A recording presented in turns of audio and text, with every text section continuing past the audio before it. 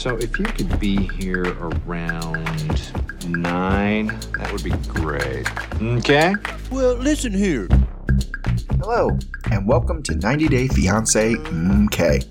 I'm Mr. O, and today, Miss H and I will be discussing Season 3, Episode 9 of The Other Way. In this episode, Sadhna prepares a meal with Jenny, Steven is frustrated that Alina remembers what he promised, Kenny has something he wants to let Armando know about, Benny angers Ari by ignoring his phone, and it's Corey and Evelyn's turn to see the couples counselor. As always, we'll end with our Students of the Week, class dances, and life lessons. If you like what you hear, please leave us a 5-star rating and subscribe. And if you also watch Love After Lockup, you should listen to our other podcast, Love After Lockup MK. All right, thanks for listening, stay safe, and enjoy. Hello, Mr. O. Hello, Miss H. How are you today?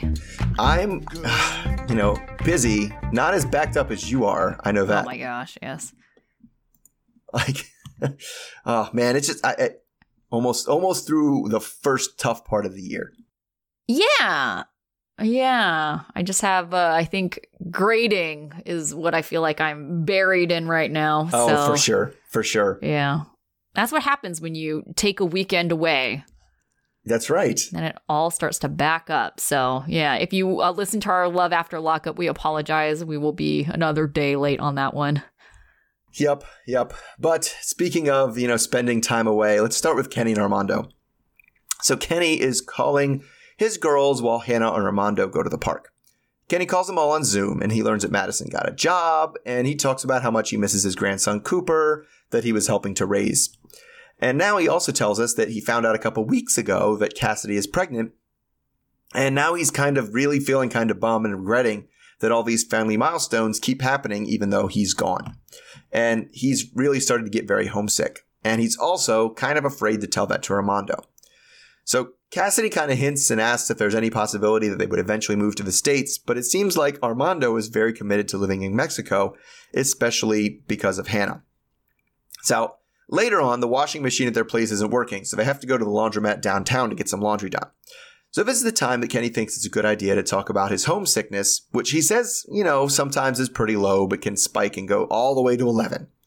Mm-hmm. So Kenny wants to keep all the communication open and struggles to let Armando know that he's feeling homesick. Armando tells us that it was his decision to live in Mexico that he made so that Hannah could stay near his parents and also her mom's parents. So Armando is understanding and wants to check in and make sure that Kenny doesn't want to go back or cancel the wedding or anything like that. After a dramatic hesitation, Kenny says that that's not what he's talking about and that's not on the table, but he's struggling with some pretty strong emotions and guilt around not being able to be there for his children and grandchildren. So Armando starts to cry and says that he hopes Kenny's family doesn't resent him for all after that.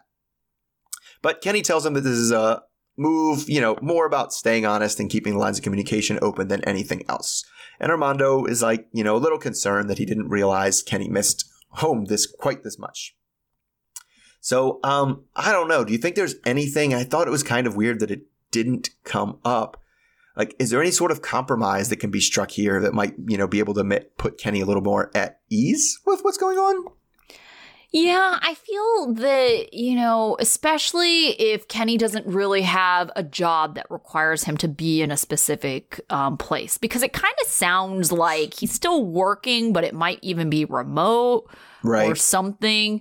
But where they could just, spend their summers in Florida. I know that might not be the destination that you think of for summer, but if Hannah wanted to join them, during her summer break from school, or even leaving her with the family, because even though I know they stayed in Mexico for the family, she isn't exactly real close to the compound like she used to be in and next to her cousins and that I know she's really close to. So even spending the summer with her extended family or coming to the US, it might be good for her and bonding with Kenny to learn some English just so that way. Well, yeah, we all know she's going to learn English way before he learns any Spanish. Yep. I was going to say, let's be real here. If they're going to communicate, it's because Hannah's learning English, not because Kenny's learning Spanish. But I think, having a good solid 2 months, a 60 days, I don't know how long. I think visitor visas might be 60 or 90 days. I can't remember. But having a good chunk of time, I think, with this family would be a good compromise. Right. And it's certainly something that they're kind of thinking a little short term on, right? Because after they're married, then theoretically they can probably work on starting to get a green card for both Armando and Hannah, right? Yeah. Assuming he goes through some sort of legal adoption process or something. But it seems like something that could come up and then they wouldn't have to be tethered by the 60 days. So, it's tough because, things are happening and Cassidy's pregnant and that's not going to last for 3 years. But, 3 or 4 years from now, things look very different, right? Yeah. And then, 10 years from now, Hannah's grown, right? And then things look very different. Yeah, because Armando might not feel as tied to being in Mexico. I'm sure he still wants to be around her. I mean, it's not just 18, bye, see you never. But, of course. But he might be more open to living part-time in the U.S., living part-time in Mexico. Yeah. It's just, and I appreciate, we always appreciate them as our palate cleansers and what have you. But yeah, it's one of those things where they have this communication. And to be fair, it is kind of both of them hearing this or saying this for the first time. Because usually they do don't just dwell on, well, this is the problem. And they kind of start coming up with solutions. And that's something that I feel like was missing this time. Yeah. I mean, I think we're in a very different world, right? So the idea of being able to work remotely is something that wasn't around a couple years ago. Sure. And I know that, Kenny, when he moved here, I think it was pre-pandemic, right? Yes, it was. Yeah, so pre-pandemic. So, I mean, even his job is a little bit more flexible where he could work remotely or I can't remember. I know we were talking about, him possibly having to them wanting to live close to the border because he might still have to do kind of visa runs and come back to U.S. Sure. But I can't remember if we said if he had to come back for work as well. Right. But I mean, the other thing too is it's hard. It's actually kind of hard to pinpoint. I mean, it sounds like the way he was talking and the way he was saying it and all this stuff happening was a lot like, I don't know, how much of it do you chalk up to I moved to Mexico and how much do you chalk it up to the pandemic? Right? Because there's things that happened to everybody. It happened to a lot of people. I didn't see my grandkids for months at a time, and I didn't talk to them or we didn't get together as a family for a year and a half, and those kind of things happen to everybody across the board. So I wonder, I'm also curious about if he didn't come there and he stayed and it was the pandemic, would that have been significantly better for him or would he have a lot of the same feelings he has now? Yeah, I don't know. Kenny just seems like a very loving person that is a little sentimental and emotional. So I don't know. I can't see any situation where he wouldn't be missing his family unless he was seeing them pretty frequently. Right. Yeah, that's true. Yeah. Well, speaking of seeing people long distance, let's talk Ari and Binyam. So Ari and Binyam are fighting because Binyam thought Ari was suspicious about where he was and what he was doing, and Ari was questioning what he's done for her lately. Binyam says that he's never done anything good for her, so she should just go find an American man and leave him. He then turned off his phone, which he promised Ari he wouldn't do.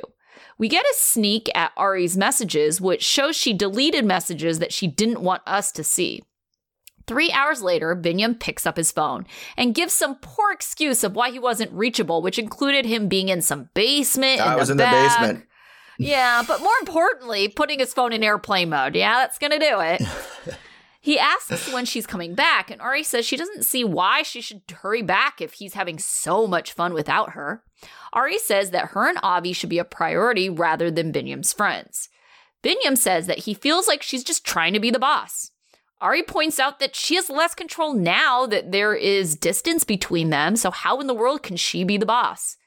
Binyam tries to defuse the argument by just saying, I love you. I love you. Love you.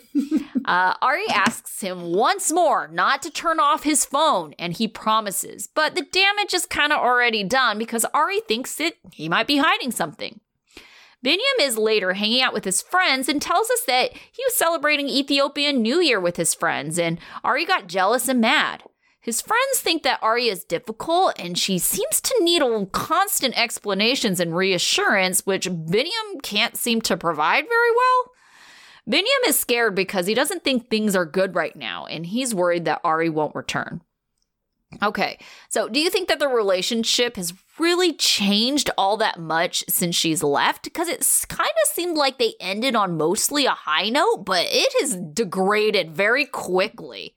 Yeah, I mean, it certainly seems like it deteriorates very quickly when she doesn't can't keep tabs on him, right? Yeah. And as soon as it was like, oh, I couldn't answer your phone. You couldn't answer your phone. Where you got? Where's your phone? How do I know where you are? How do I know where you must be with some other woman? That must be what it is, right? And it goes very quickly to that because we already started. Like as soon as she got off the plane, she was like, oh, he didn't. I just got already, and like she had. And I'm not saying she's wrong. It is frustrating when someone is with their phone and they're just not answering it. Yes. Like I'm not saying that's not frustrating and it isn't hurtful that you're like that. But like I felt like that first explanation when they like talked to her, what's going on? And it sounded like, oh my God, are you a 14-year-old girl? What was that? Yeah. Well, he had and then he told me that he put it on this other mode and this other mode doesn't do this. And then he was with his friends and then his friend put a thing on Instagram and said blah, blah, blah. And I'm like, oh my God, just listen to yourself, lady. It just sounds crazy. Well, also something that was really super suspicious is we get a quick peek at her phone, right? Because she was trying to say how she had messaged him saying like, oh, I guess another broken promise. And there were like 5 messages that it said deleted by user. So she had deleted her part of the conversation before she showed us and production, like the text messages and so it's kind of like, well, what else are you saying to him? Because I can definitely see her being one of those kind of like anxious people that because she's feeling this anxiety, she's all up in his business and to the point where it's just like suffocating and maybe even borderline verbally abusive. Mm-hmm. Oh, I could totally see it. I mean, I understand. I'm not saying – I did say it's hurtful when somebody doesn't answer the phone. But if it's like you've been saying the same thing to me, the same 5 seconds of audio I've been hearing for the past half hour, and you want to you just want to yell that same thing at me for another 45 minutes, I don't need that. So I'm just going to not answer my phone and let you at least come up with something new to say. Yeah. Because – yeah, and that same thing, well, I'm not answering text messages because I can't. Because every time you send one, by the time I've typed my response, you've sent 3 more, right? So what's the point of responding to your text message? Because now I have to respond to all 3 at the same time. So I definitely could see her as a blowing up the phone type person. Not to say he's not a withdrawing from a conversation too early person, because I could see him doing that too. Right. Well, and here's the thing that I don't understand. And this is kind of like going along with, people that avoid, something that is inevitable. Like, you can't just drop off the face of the planet and then never show your face again. So I don't really understand. That is going to make her even more mad. And so it's like, you're going to avoid to what end? Now you've made it worse for yourself. Because now when you and I think it's funny too, because I feel like I've dated my fair share of men who have done the same thing. And like in their mind, their logic is, well, if I just like wait it out, they'll calm down. It's like, guess what? I'm not calming down. You have now ramped me up. I am now at a 10. Yeah, I mean, yes and no, because I think there's also guys who, I don't know that they'd share this logic with you of, God, she's pissing me off. You know what? I'm going to piss her off too. She's going to be pissed if I don't answer this phone, so fuck her. I'm not going to answer it. Like, I definitely think that comes up too. Especially when it's him. It's like, oh my God, are you my mom? Why are you doing this? What? No. And he gets mad because he doesn't really show his anger the way she kind of does it, kind of expects, the way she kind of explicitly shows her anger. When he gets angry, he withdraws, he dismisses, he says, fine, whatever, okay, fine, just fine. And she, and she kind of sees that as being ignored or being pushed aside when that's him being angry at her, right? And then it gets worse because his English isn't that good. And I really think a lot of these problems stem from his English, or yeah, some kind of English problem, because you're right. When she has issues and he wants to explain himself, he doesn't do very well. And it doesn't really make a lot of sense. And I don't know if it's because like she just jumps to he's lying versus he just doesn't know what he's saying.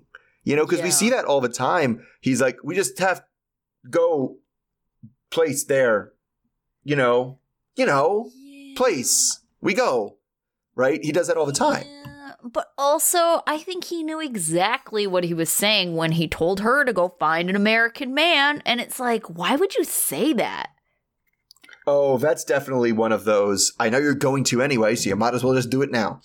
Like the kind of projecting thing. Because I think you're not wrong either, is that he kind of already knows. He thinks he knows where this train is going. Mm-hmm. And so he thinks maybe if I don't interact with that train, it can't tell me that it's there yet. I'll just not get the news. Which is, like you said, the end game of that, it's going to happen anyway, but I'm not sure. Yeah, I don't know. Him saying something like that makes me feel like he genuinely thinks that is going to happen, And I actually, the way they had left things, I was like, no, there's no way. Arya's going to go back. There's not, no shadow of a doubt here. And then after this, it was like, I don't know if she's going back. She does not seem like she's into this at all. No, and I feel like I think he almost did the club thing. I think they're both kind of playing at the same game, the same weird test. Yeah. Like, he went out with his friends, and I think it was like, well, in order to gauge if she's really going to come back, let me go out with my friends. And if she starts acting like jealous and things, then I know where this is going, and I know how this is going to go. Right. Mm-hmm. And that's exactly what she did. And then she was kind of like, well, let me see if he goes back to being the old him who wasn't really paying enough attention to me and is going out with his friends all the time. And that's exactly what he did. Right. And so they kind of just played into each other's like worst version of the narrative. Yeah, I don't know. It just seems that this couple, I don't know. It made me wonder how good of a couple they really were if it fell apart so fast just with a little distance. Right. Yeah. I mean, it's at the end of the day, she doesn't seem to trust him, and she didn't trust him really when they were at home. Yeah. I mean, what made their relationship better? That him having a job and being stuck there all the time. Like she's just a person that needs to have that constant, and I mean constant reassurance that everything's okay. Everything's okay. Everything's okay. He's right here. Everything's okay. Yeah. Yeah. So, it kind of, to me, highlights their distance. It highlights the trust issues and communication issues. Mm-hmm. Right. And I feel like that's why it's really fallen apart. So, hopefully they keep it together for Avi. More relationships falling apart, or at least I hope they're falling apart, but I don't think they are. And that's Steven and Alina. I know. I wish they were falling apart. We start with Steven brushing his teeth, which I feel like we've seen him specifically brush his teeth more than we've seen anybody brush their teeth. It's in literally every episode he's brushing his teeth.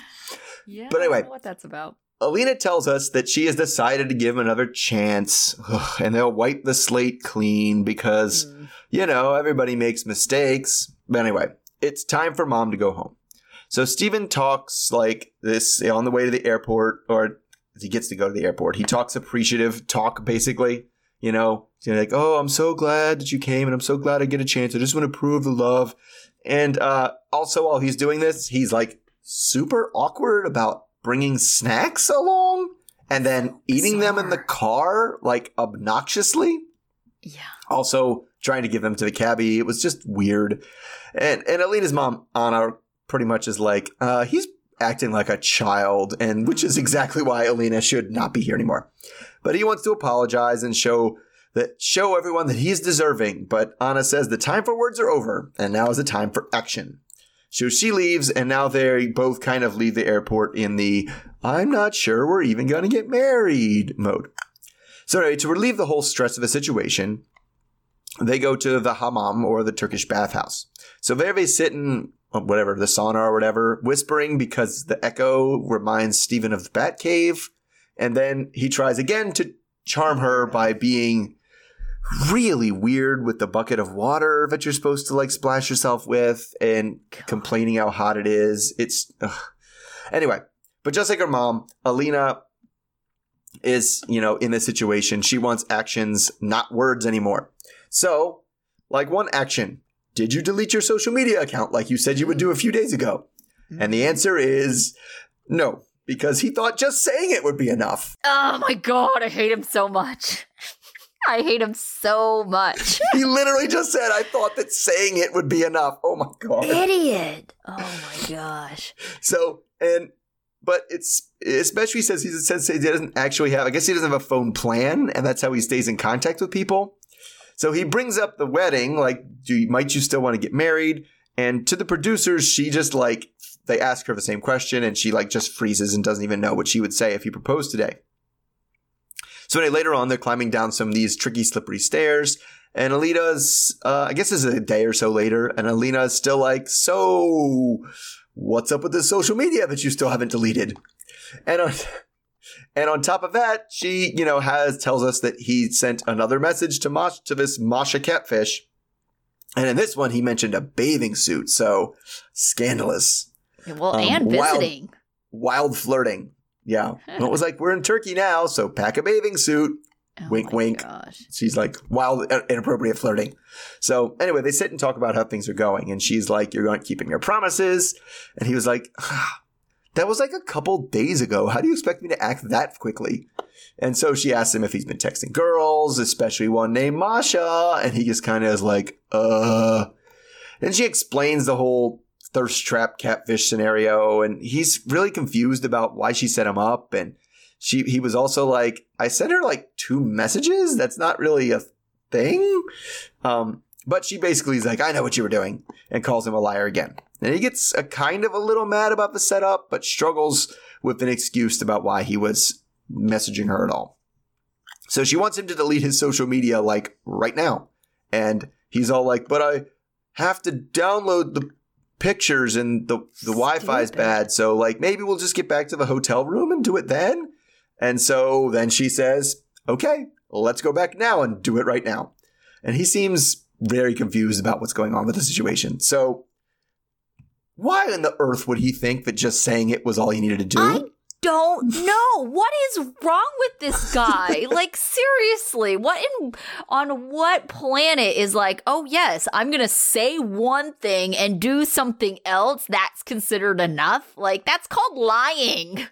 That's literally called lying. When you say you're going to do one thing and then do something intentionally, have no intention of doing it and do something different. That's what we call lying. Yes. Yes. I don't understand what he thought was going to happen. Oh yeah, just the intention was there. So because the intention is there, I am free and clear. It's not even the real intention. It's the I motioned toward an intention.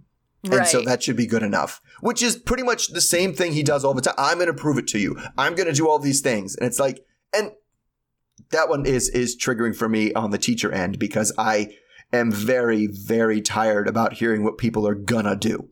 I know. Just do it. Don't tell me what you're going to do. Just do it. Oh my gosh. I had a parent one time that emailed me because her son was up for some athletic scholarship and he needed to maintain a certain grade in my class. And so and one of the biggest problems was this kid never did homework.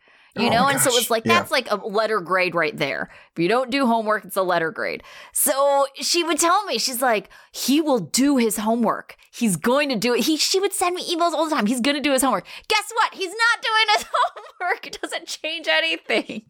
I don't need to hear about how he's going to do his homework. I just need to see homework. Definitely don't need emails clogging my email box about how you're going to do your homework. Steven's entire MO is just spamming her inbox with promises about how he's going to do his homework. Right. And then never actually turning in any homework. I know. He is the worst. This is what I don't understand too, is I feel that he has definitely portrayed that he's desperate, or at least it was when Anna was there, right? He is desperate to make this work out because he said, I'm ready to be serious. But I think if you were to push come to shove, ask him, okay, you're ready to be serious? Marry this girl right now. He'd be like, I don't know. Even if it was marry, if it was just propose to her right now. Do it. Because he couldn't even, if it was delete your Facebook right now. And he was like, but I have to download the pictures. Oh, don't even get me started on that. That drives me absolutely insane. It's like when people use kind of like social media as a way to store things in their life. Like, you should have that picture downloaded somewhere else. It didn't go straight to Facebook, did it? Like, it probably was a picture you took on your phone or other camera and you uploaded it to Facebook. That is not the storer of all your memories. Like, if it is, I'm kind of sad. Like, that's, I don't know. I'm just kind of sad for you. Like, all your life memories are stored on Facebook. Now, it's one thing to post it on Facebook or other social media, but that's your only copy? That's concerning. That's your I have my whole Amazon photos, I have my Google photos, I have photos saved on my hard drives. Like, there are photos all over the place. It's not like anything. Yeah, you're right. Anything that is on Facebook or all in social media got there from a device that I still have it stored on. Like, yeah, and if you don't, like, most people have the cloud now. How is that picture not stored in the cloud? Because the other thing that makes no sense to me is once you upload pictures to Facebook, they're not maintaining their original size. And so it's the only copy of this picture you have is some, like, compressed version of the original file. Like, that seems terrible. Yeah, it does. It does. And like, because I guess there are ways to store photos and put them up there, but it's like, but the thing is him storing the photos, I don't believe that's why he didn't want to do it. He was just because he changed his reasons. At first it was, it's my only way to contact my family because I don't really have a cell phone plan. Okay, dude, everybody's using WhatsApp. There's nothing saying you can't use WhatsApp. Well, and I wonder if she would have considered WhatsApp social media. Because WhatsApp, I don't use WhatsApp very often. Well, you can't. You don't have that thing where like Masha couldn't have just like liked his pictures out of the blue on WhatsApp. Sure. Can you peruse random people's like WhatsApp profiles? I wouldn't think so, right? So that's definitely something that's more open to. And what about email? Like, come on, like go old school, like good old fashioned email. What's wrong with that?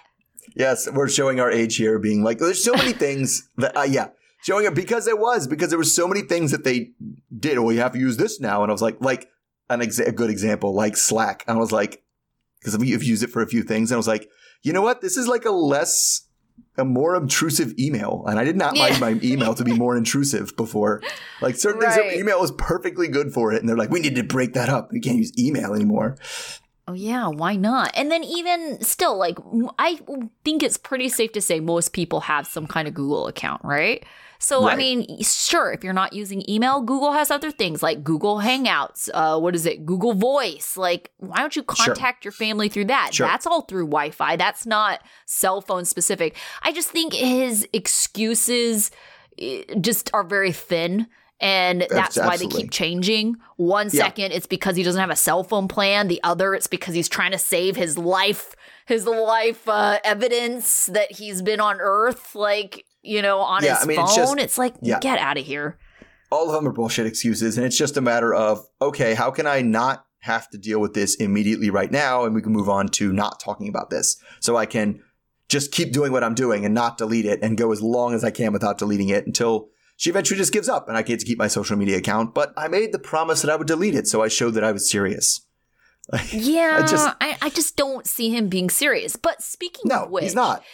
Here's what I don't understand in their whole situation. Like, no visa has been had. No one's engaged. I don't understand why Alina doesn't get the F out of there and just like continue this long distance relationship, and see how it goes. But I mean, I guess I do see why she doesn't do that. It's because she's like already thinking like, I can barely trust this guy and he's like living with me and I'm literally the only person he sees. Like, if I'm out of the picture, like, because I went back to Russia and he went back to America, who knows what he's going to do? But I think that should also tell you something, right? Right.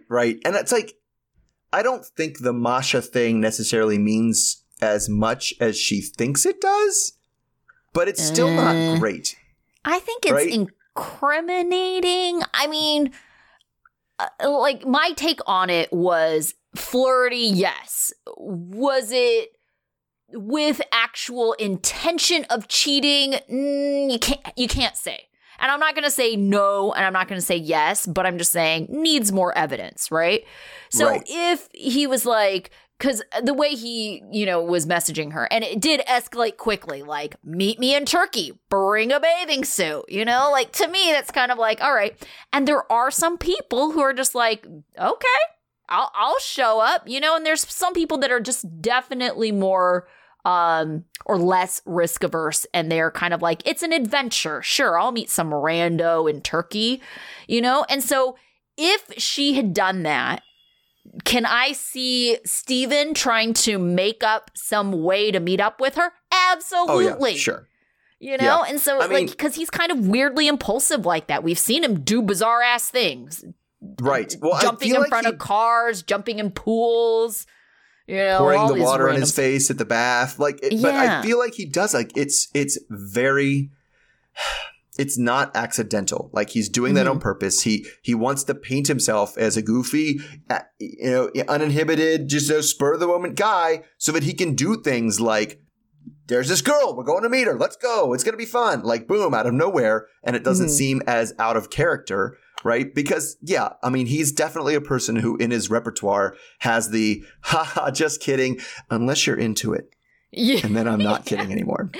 Well, and that was the other thing, is he definitely made it sound like when he was talking, this out with Alina, he made it sound like, oh, I invited her to visit us. And it's like, did ya? Because I don't think that's what Masha said.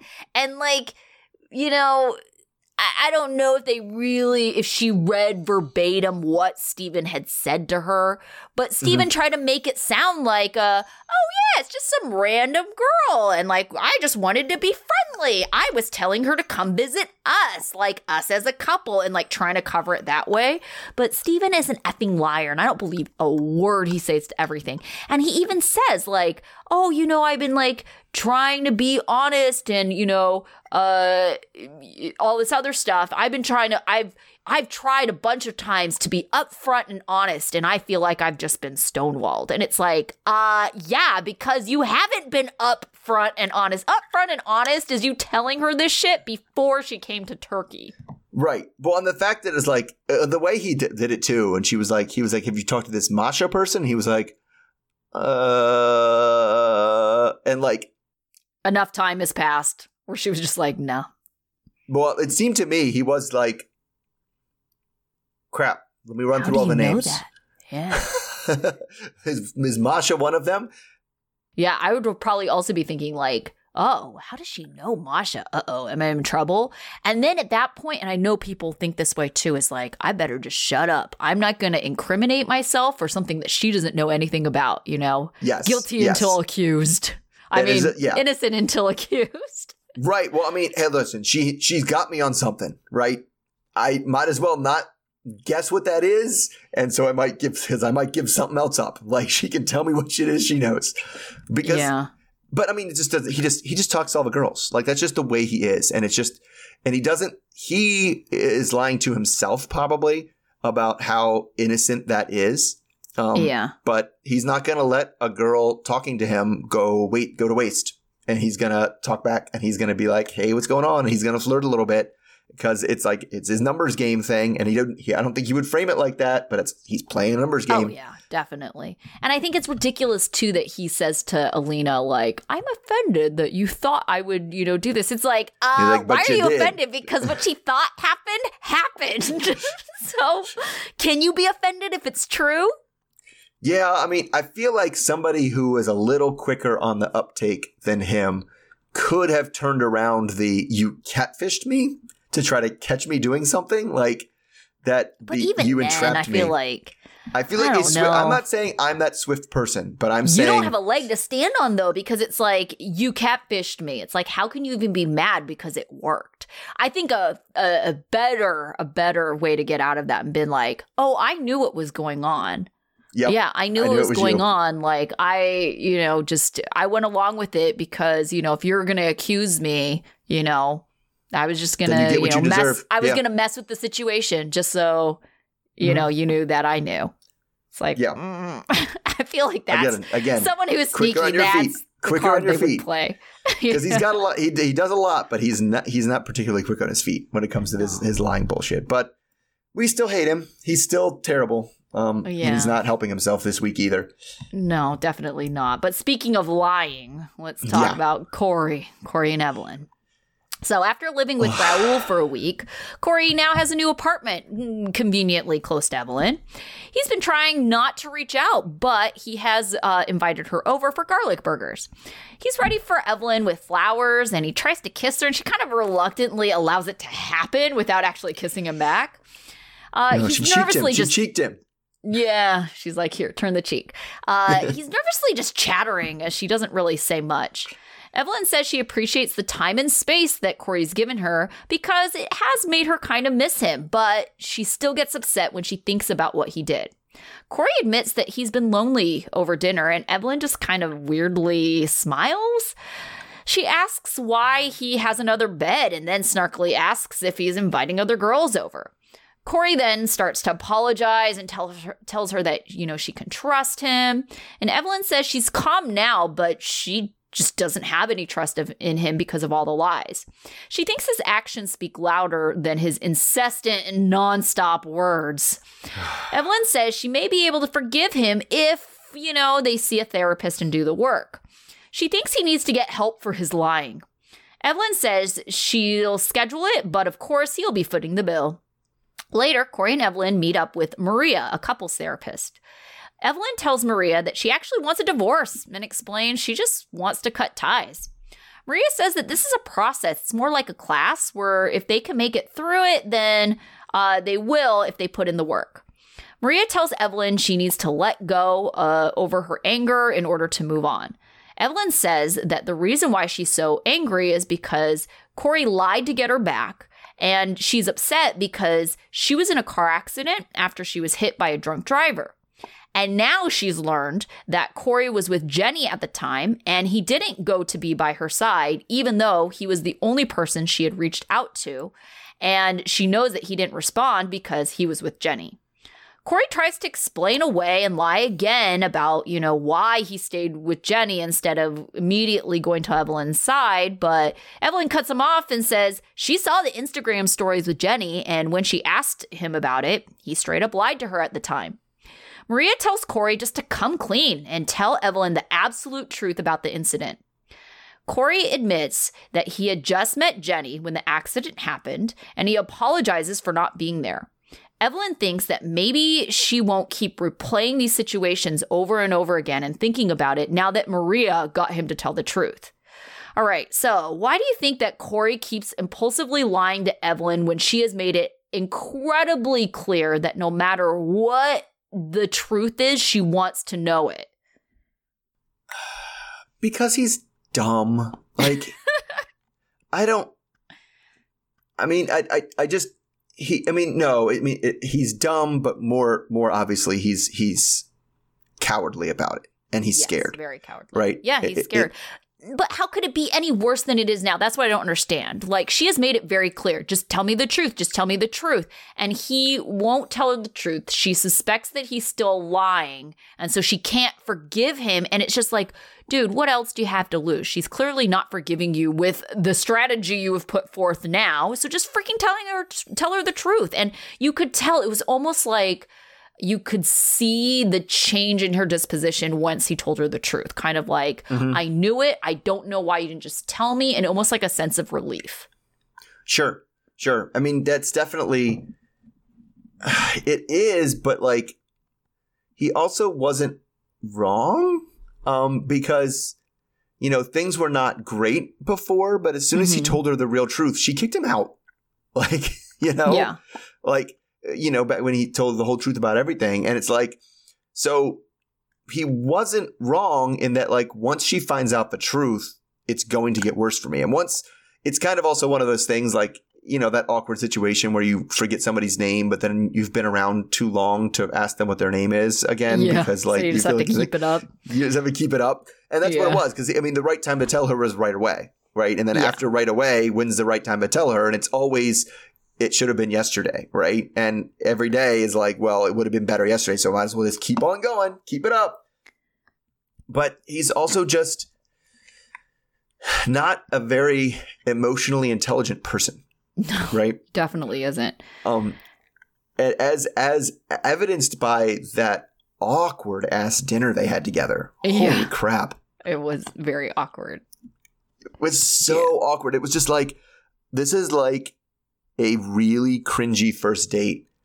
And if I saw a video of a first date that was like that, it's automatic. Like, there was no second date. Like, that did not go anywhere.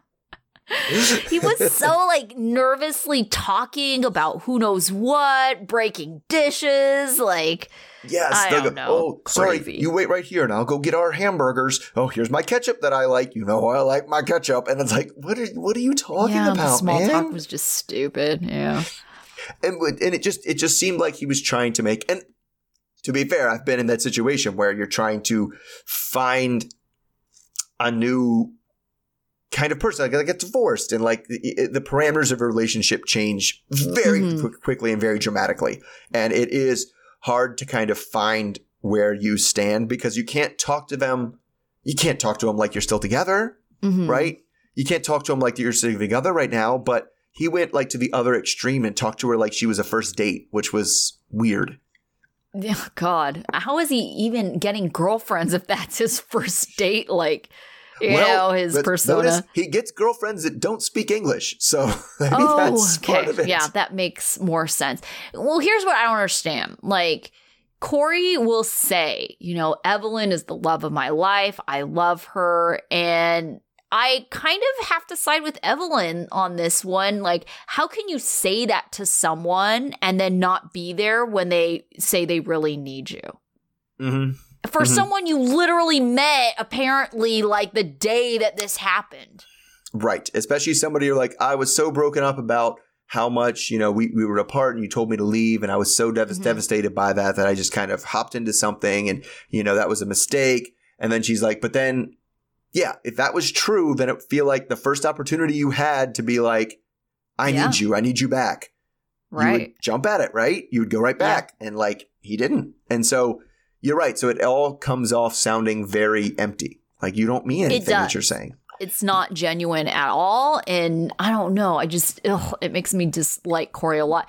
And who would have thought in a million years when we started covering Corey and Evelyn that I would ever, empathize and be Team Evelyn. But it's like, after all this, and it's just like, I feel it's just getting worse and worse and worse for Corey, right?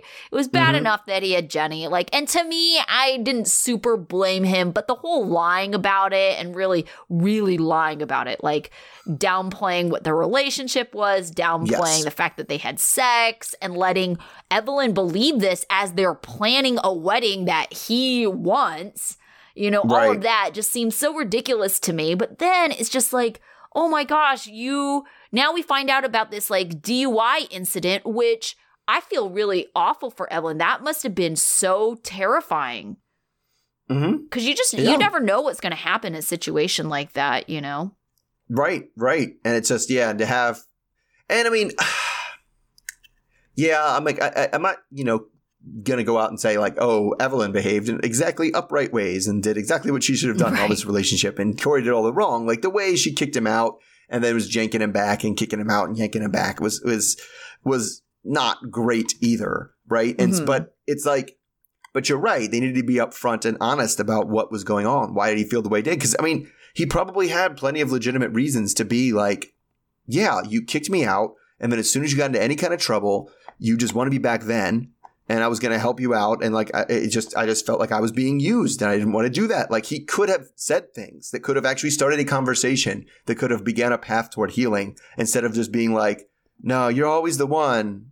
I should have come back. So to me, like, the way I kind of see that whole situation is,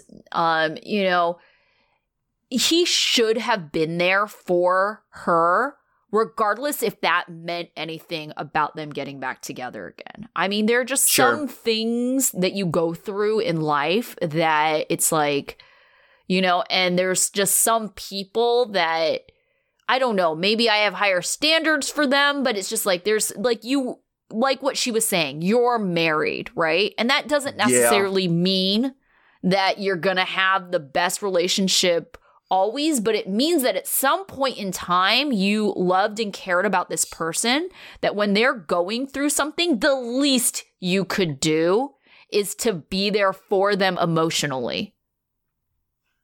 Yeah, I mean, you're not wrong. If my ex called me up and was like, "Hey, I've been in a car accident," you'd be there. And I'd be there in a second. Yeah, I'd be there in a second. I know. You're there when she needs you to clear out her backyard of trees. I mean, like, you know.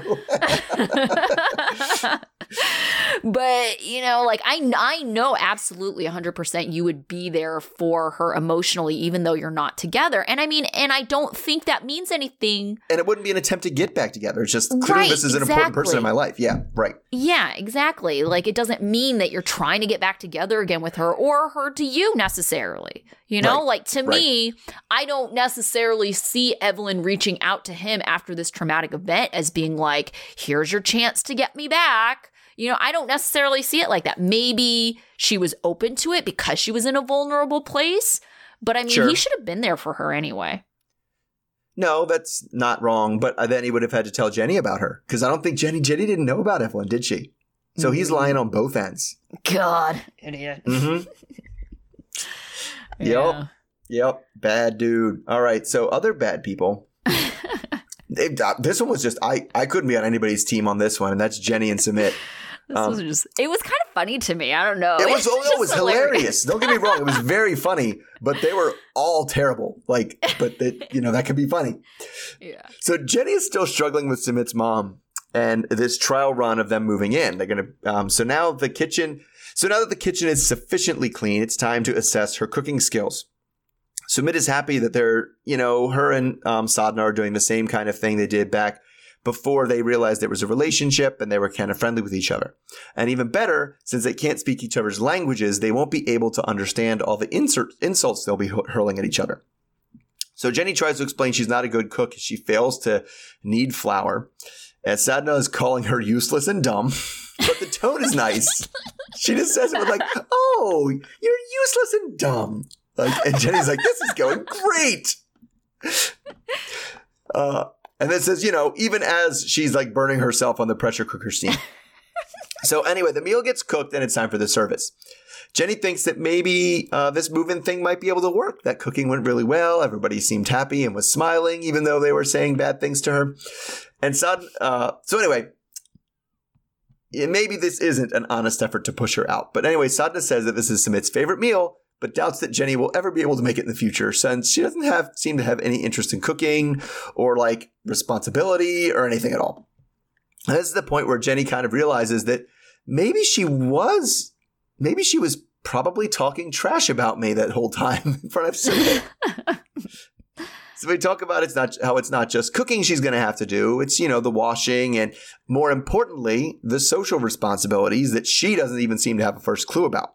Like how when guests come over, you're supposed to have tea and water for them, which they never do. And that people are going to make fun of her for that and also make fun of her age. They're very, very insistent that people are just going to come into her house and be like, "Hey, Grandma, why are you with your grandson?" Oh, God.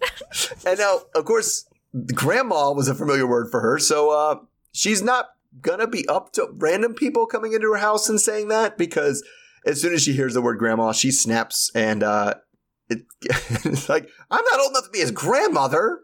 I'm just old enough to be his mother." Anyway, her hopes are completely dashed after Sadhana makes her clean up her napkins off the table because she like wiped her nose and put it on the table. And they're like, no, you have to put those in the dustbin. You can't put those on the table. You're gross. Get up and throw that away. So at this point, she really just wants these people out of here.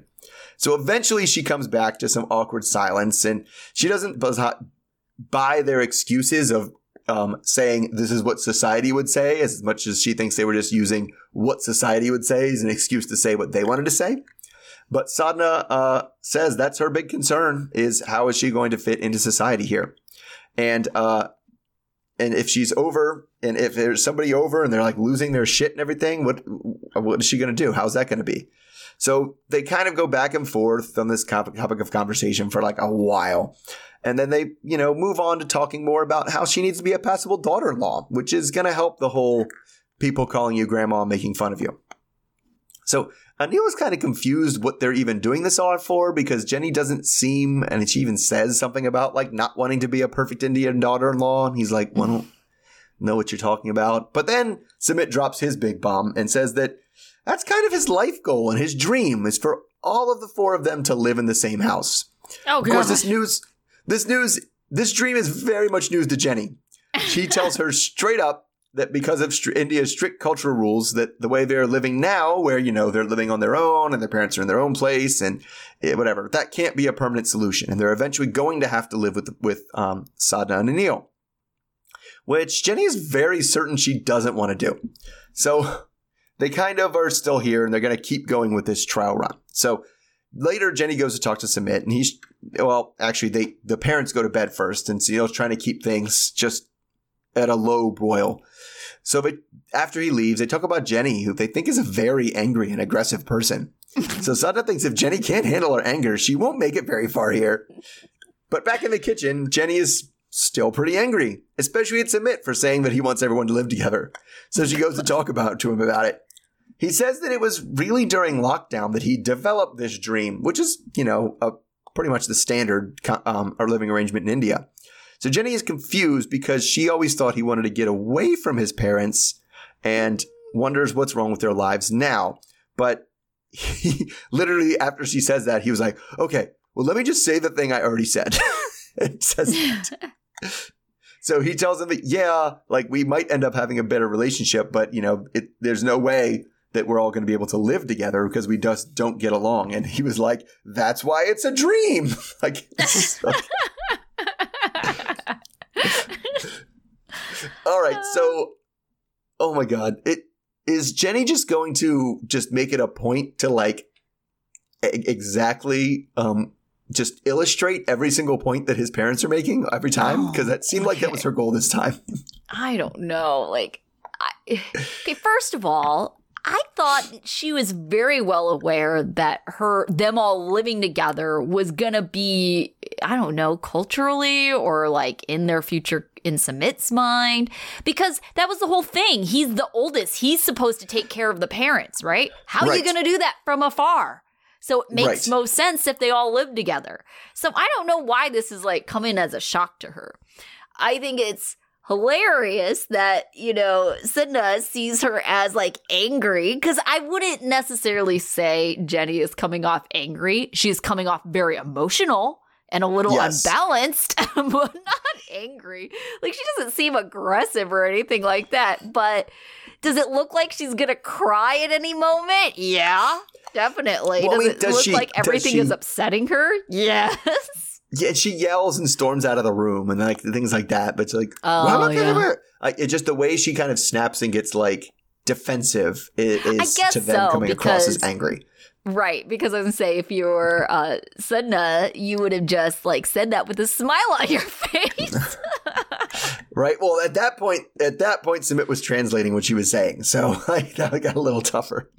Yeah. And, you know, to Jenny, her saying that, you know, she thinks that Sumit's mom is just doing this to drive her out. I don't know if she is. I would almost venture a guess and say that she would be this hard on anyone. I mean, I think like just mother-in-laws or, you know, have kind of a reputation for just being critical, you know, and I don't think that's all that different from what's happening right now.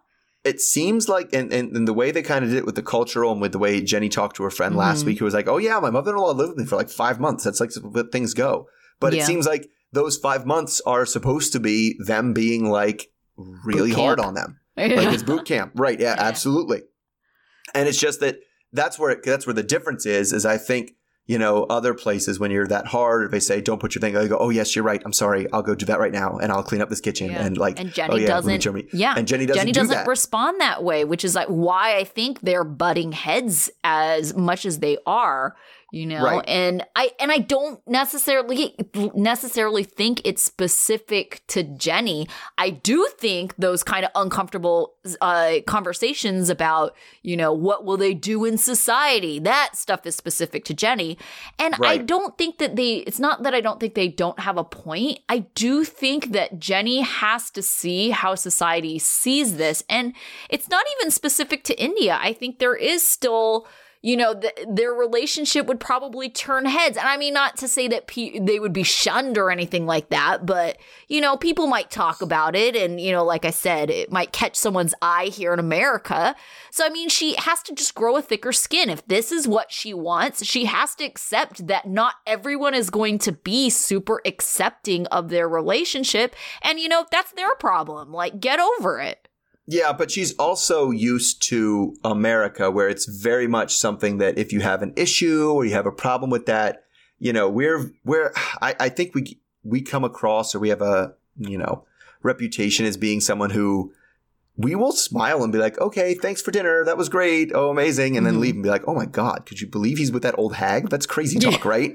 And like, but we would never call her an old hag to her face. Oh, no, absolutely right? not. Sure. That's not how America works. And I feel like she's trying to warn her, like, no, in India, if someone thinks you're an old hag in your house, they're going to call you an old hag and say, like, and they're going to say it directly, just like I'm saying it directly to you now, right? Right. And so she's like, and she was just trying to say, like, and you're going to have to deal with that. Like, how are you going to deal with it? It can't be by, you know, getting a high-pitched voice and walking off.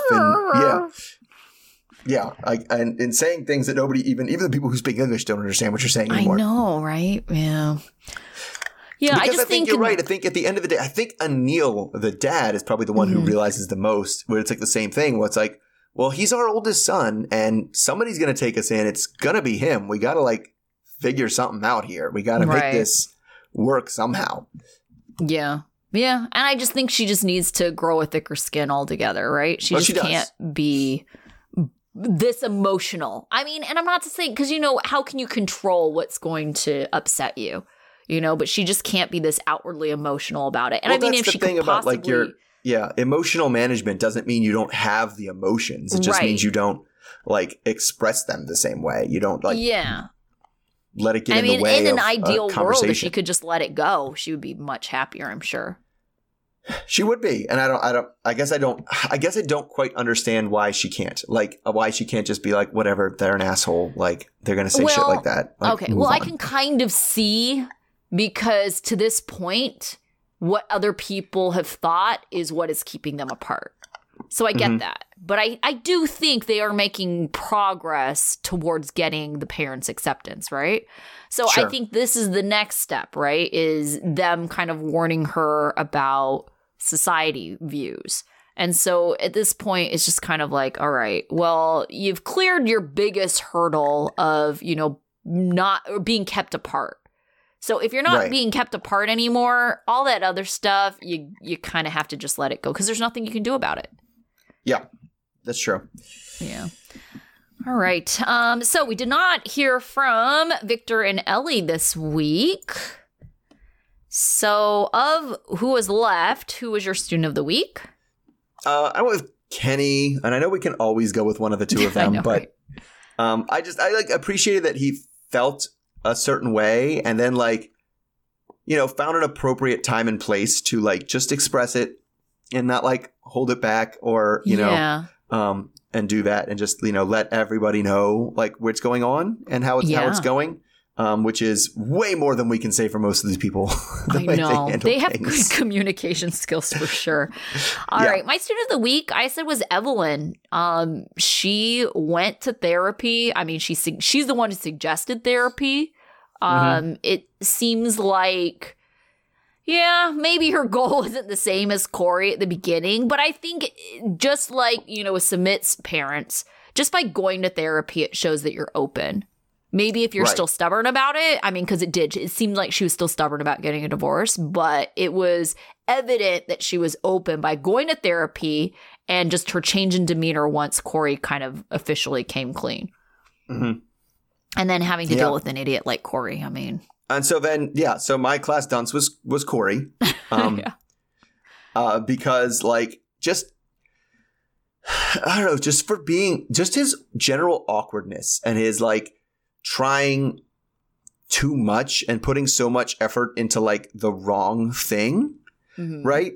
Because he was going to like, well, I don't really feel like I want to come clean. So I'm going to put together this awesome dinner, which I'm going to half-ass and burn the burgers and like not light the candles till she gets here and like, you know, dress up for her because you got to dress up nice for your love. Just as like in the bottles, it was just like the candles sticking out of the wine bottles. That's what he uses candle holders was wine bottles. Well, he had Heineken, so I mean. Oh, they were Heinekens. They weren't even wine bottles. Okay. No, they were not. My God. Oh my God. I just saw a green bottle and was like, well, they're wine bottle. So no. It's just, and that's what the thing is, like, he just seems to completely miss. It was never the issue that it didn't seem like he was thoughtful or like, you know, that's not what was missing from a relationship was him buying her flowers or making her dinner. Right. And so to try to win her back with that kind of shows that he's missing the point. Yes. Yeah, definitely. So my dunce actually might be a controversial pick this week. I actually went with Binyam. So my whole issue with him was his whole like, okay, I'm just going to like peace out of this conversation. And you knew that was going to set her off. And I'm not saying that Ari is easy to deal with or that even that she was worthy of something like Student of the Week, but at the same time, I feel like we know what we're getting with Ari, right? Binyam, it's like, how are you going to behave like this in a way that is going to make your situation so much worse? So, yeah. So actually that bridges into my life lesson because my life lesson was don't communicate by access to your phone. Don't communicate, you know, through, don't fight and use as a weapon in your fight whether or not you're talking to someone currently or whether you're going to answer them, right? If you have a way you feel and you want to express that, then you need to actually express it. And you need to put it out there, not just like use your words and not just be like, well, I felt a way, so I didn't answer my phone. And now that I did answer my phone, I don't feel that way anymore. So I don't have to explain how I felt or why I didn't answer my phone. And it wasn't off. It was actually in airplane mode, which is clearly different. And like, doesn't matter. And so like if he wanted to communicate something, he wasn't communicating it. Like he was you know, she was sending one message and she was getting whatever message she wanted to receive. It wasn't clear communication. You actually have to use your words. Right. Okay. So speaking of words, that ties into my life lesson, who this is actually was more geared towards are Steven. Words without actions speaks to no one. No Pretty one. much It doesn't lying. no one. Like, what are you doing? For anyone.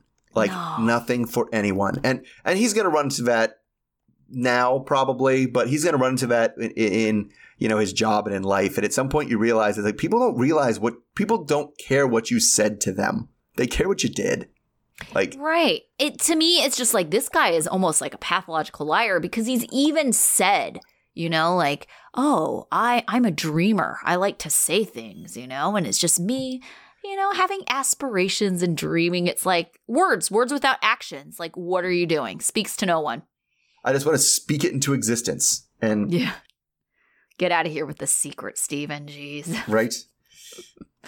All right. So we will be back next week. I feel like we're going to be wrapping up before December, I want to say, because they're starting a new season of something in December, right?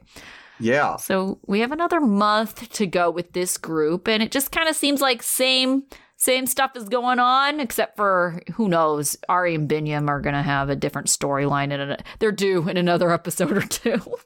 Right. Well, I mean, based on the preview, at some point, Ari's going to have this unexplained lip injection or nose, whatever she had. She has unexplained surgery that she got that we get to hear about. Okay. And we may or may not hear about. I think they're just going to do that. Her face is just going to change, and they're going to pretend like nothing happened. Like, your face looks totally different now. Oh, goodness. I'm living for this Jenny and Sumit. Like, I know I was kind of like, about it at the beginning of the season, but it's like, this was hilarious. It's funny, just to watch his mom, like, come in and just nitpick at her, like, you're an idiot, aren't you? You're just dumb. You're never going to learn anything. You can't even sweep up the floor. That's great. Yeah, because it's just like she goes on and on about how, you know, like, she's like, I've been cooking and cleaning, and it's like, I clean. It's like, I saw your kitchen. I don't know. I saw about your kitchen. I see that the rings on this coffee table here. Are you sure you're cleaning? Are you sure? Yeah. So I do the I'm laundry. here for it. All right, so we will be back with all of that next week. Yep. All right. All right. Bye. Okay, bye.